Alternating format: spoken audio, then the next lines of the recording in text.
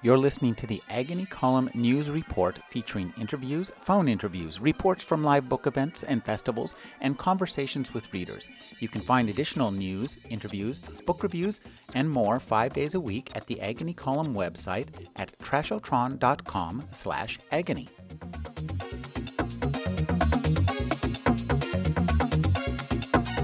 I'm speaking with Laura J. Mixon. Her latest novel, As M.J. Locke is Up Against It. Her forthcoming novel is A Child Left Behind. Thank you for joining me, Laura. Hi, glad to be here. Laura, one of the things that I think drove the piece we just heard, Child Left Behind, was a great sense of family dynamics coming right up against a great science fiction premise. And I'd like you to talk about bringing those two together in such a really powerful and dramatic way. Oh, thank you very much. I'm glad you enjoyed it. This story definitely has its hooks in me. I think I've always loved science fiction and technology and giant robots and all of that cool stuff. But to me, that I like to use all of that to really explore how it affects people's lives. And we all have family, right? Even if our family's not with us or are far away or whatever. So I think I just sort of had this moment where I pictured this young woman who had basically lost everything, her dreams, her family, her parents and everything. And, she had to find her own way. And then suddenly this disaster happens and she's thrown back into it and forced to sort of re-engage with her family and, has to basically find a way to save her brother. One of the things I think that informs your work is this sense of taking a technological kind of extrapolation and working through it. So I'd like you to talk about picking the technology you're going to work with and then finding out, creating the human characters who are going to use that to, I guess, externalize what's happening inside.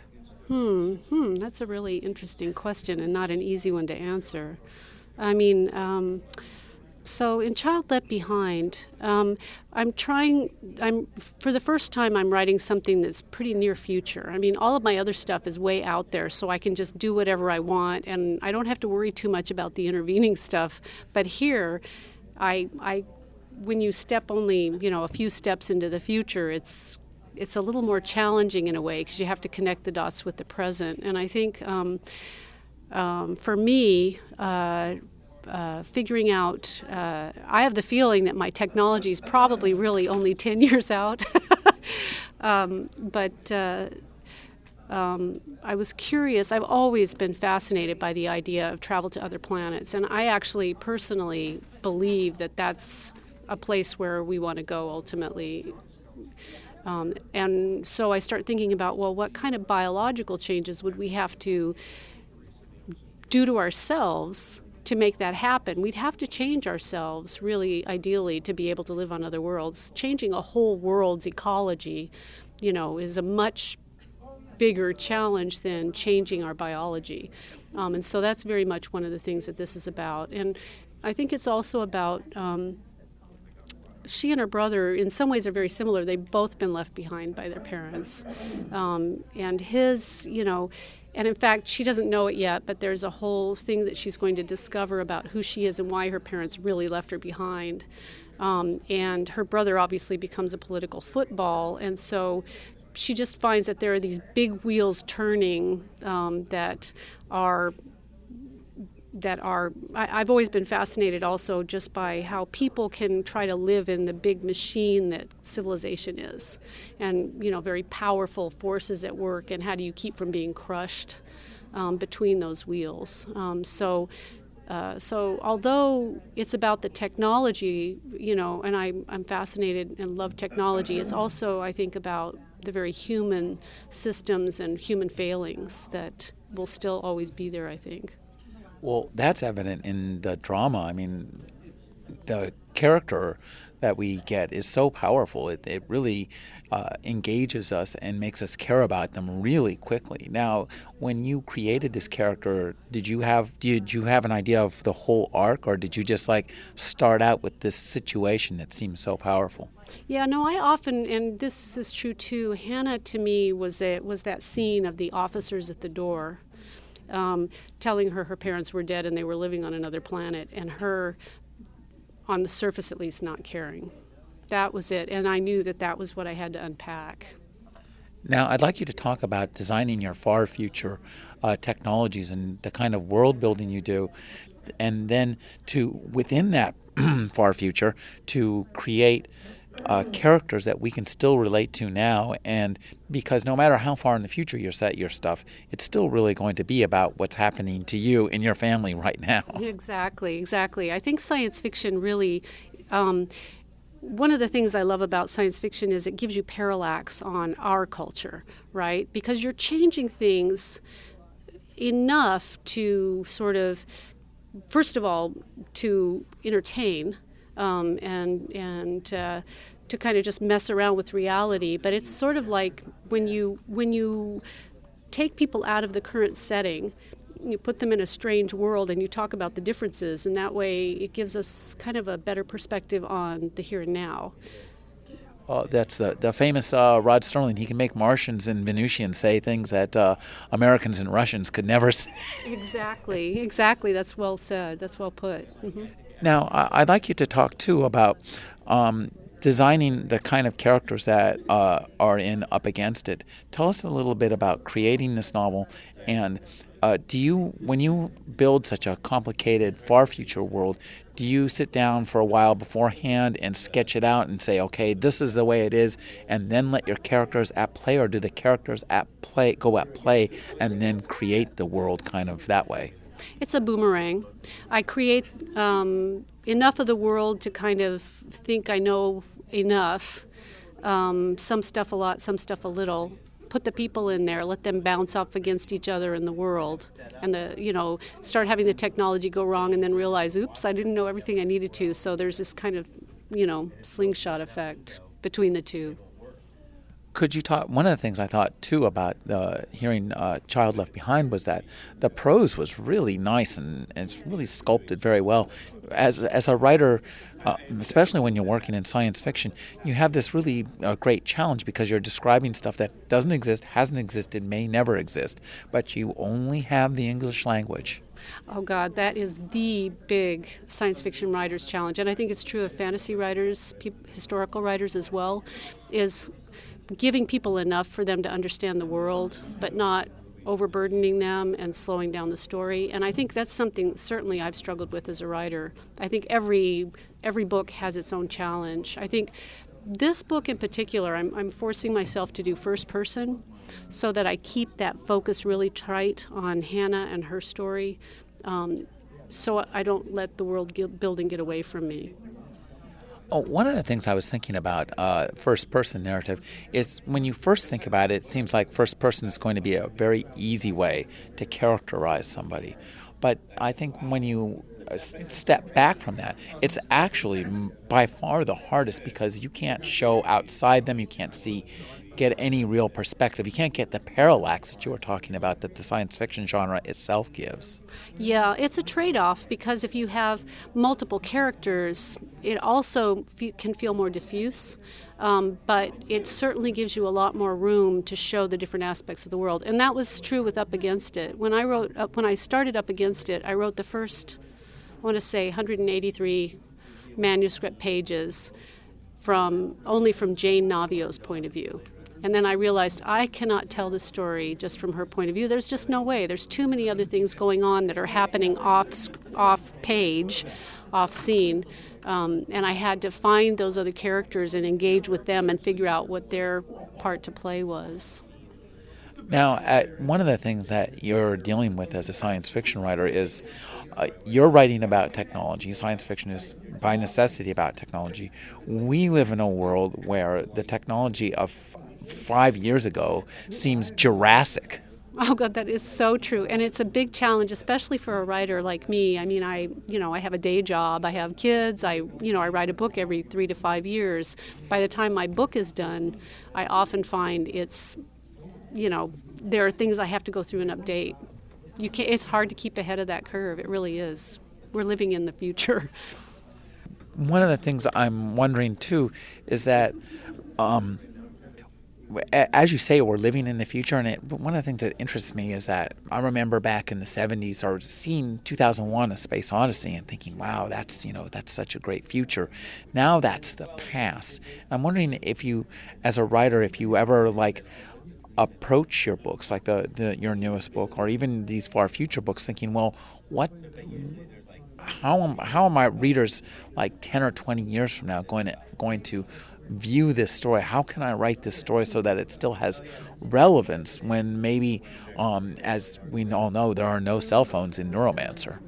It's true. It's funny that you mentioned that. Up against it, I mentioned page 183 because I remember that number, and the reason why was that's the page I was on when 9/11 happened, and so many things about that book, and you wouldn't think that. It's far future, whatever. 300 or 400 years in the future.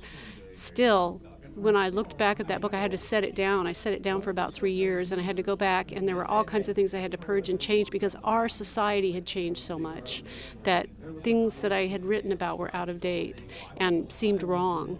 It's hard to do, and we can try, but as writers, in reality, it's hard enough to just kind of write the here and, responding to the here and now. It's like when the Berlin Wall put an entire generation of espionage and spy writers out of business. That's right. And a great example is William Gibson's Neuromancer. And if you think about if you look at the science fiction of the time, very, very limited use in most science fiction novels we had no idea what was going to happen when the internet came about. There were very few writers. There were some. The cyberpunk writers, but even then, it was a complete. It was like that old saying. Science fiction predicts the future like a shotgun kills a duck. I've never heard that say, but that's a good one. I can't remember. It's actually, Steve told it to me, but there was some science fiction writer that said that. We'll have to find out the credit the writer later. Now, how far are you into Child Left Behind, and do you think there will be a sequel to it? I don't know if there'll be a sequel. At this point, it feels like a single novel to me, and it feels like a short novel. Right now, I think I have about 7 or 8 chapters, and I think it's probably going to be about 20, 21 chapters. It's probably going to be one of my short books, and I think the story will be done when the book is done. Up Against It is the first in a series. I actually, in very large sketch, not like in the details, but in a big picture sense, I scoped out originally 9 books in the Wave series, which Up Against It is the first novel of, but I'll be lucky if I write 9 books, but with all the other things going on. So I know I'm going to write 3 in that series, and then maybe more. Well, when you start a series, do you have a giant spreadsheet on your wall or a timeline so that you know where you're going to go? Yeah, I go totally crazy with that kind of thing. I really do. I have a lot of fun with the colors and the spreadsheets, databases of the characters and all that fun stuff. But for Up Against It, my basic idea was I'm going to set each book in a different world of the solar system, sort of, So I'd like you to talk about, as a science fiction writer, one of the things that interests me is that how much of a community science fiction is, and there's so much of a family feel with science fiction. So I'd like you to talk about being part of that community. You've been a part of that community for a long time, and between you and your husband, you're a community, you're part of a community. Talk about that kind of a metastatic feel, I guess. Wow. I discovered fandom late. I discovered it after Clarion, in fact. I had always been a reader. I was the classic, golden age, discovered it at 11 and found my tribe, but I didn't know there were other people. I just found the books. And then after I went to Clarion, I found out there were a whole lot of other, like, people who felt the same way I did and were just like so absorbed and wanted to talk about it and got really kind of nerdy and into it. I went to Bubonicon. It's a New Mexico convention, a great convention, by the way, in 1981, and then Denvention that year, that Worldcon, and found out that there was this whole amazing crowd of people who I just felt completely at home with, for all that we were all so different, and for all that fandom has, just like any group of people, it has its fabulous things and its troublesome things, but I just feel at home. I feel at home. One of the things I really like about science fiction and the science fiction world is that despite its interest in technology and its interest in the future and its interest in everything but essentially books, it's a very written form. It's a form of literature. It's a very active form of literature, and I'd like you to talk just a little bit about the literary aspects of it. Oh, I think it's actually a really important literature. I think that, I think it was Fred Pohl who said that science fiction is the literature of change. A number of famous writers have said that. The one I encountered was a great essay by Frederick Pohl that basically, science fiction teaches us how to deal with just disruptive technology, disruptive change, social change. Certainly, I think science fiction can be criticized for being too straight and too white for many of its roots and a lot of the history was sort of straight white guys discovering cool things. But that said, I think that it tries to be much more aspirational and inclusive, and I think it also is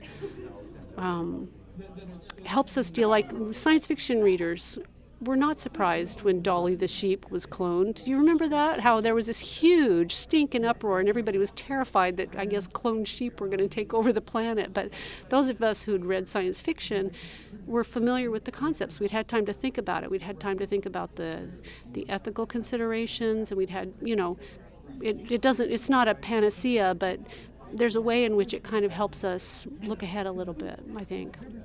Well, I think, too, the fact that it's a written form and that it's consumed as a written form, it's read, I think that makes a huge difference. I mean, there's a lot of media science fiction, a lot of movies, but I think that the importance of the literature itself really is a powerful tool and makes it, I think, gives it a higher profile.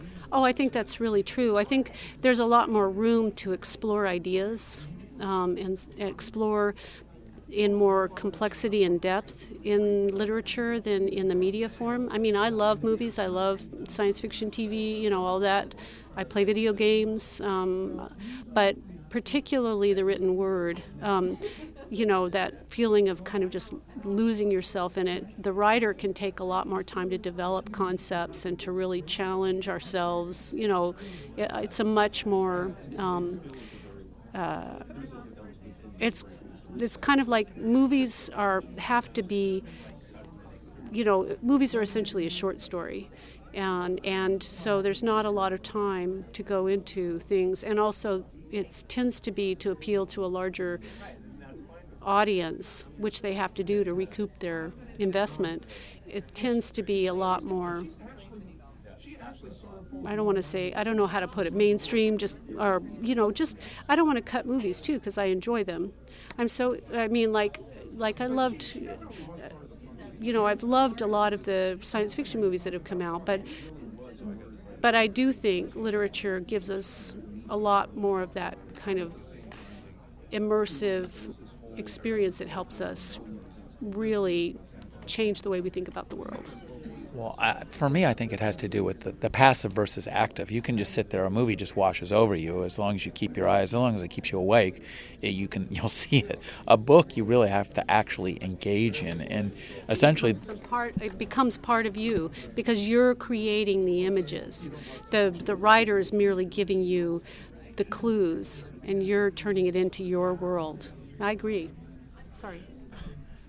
No, that's exactly right, and I think that's what you do so well with that, with Child Left Behind. With just a few words and a few minutes, I have that whole world. I have that whole thing going. I'm ready. I'm signed up and ready to read the rest of the book. Thank you. I've been speaking with Laura J. Mixon. Her newest book is Up Against It. Her forthcoming book is Child Left Behind. Thank you for joining me, Laura. Thank you so much for having me.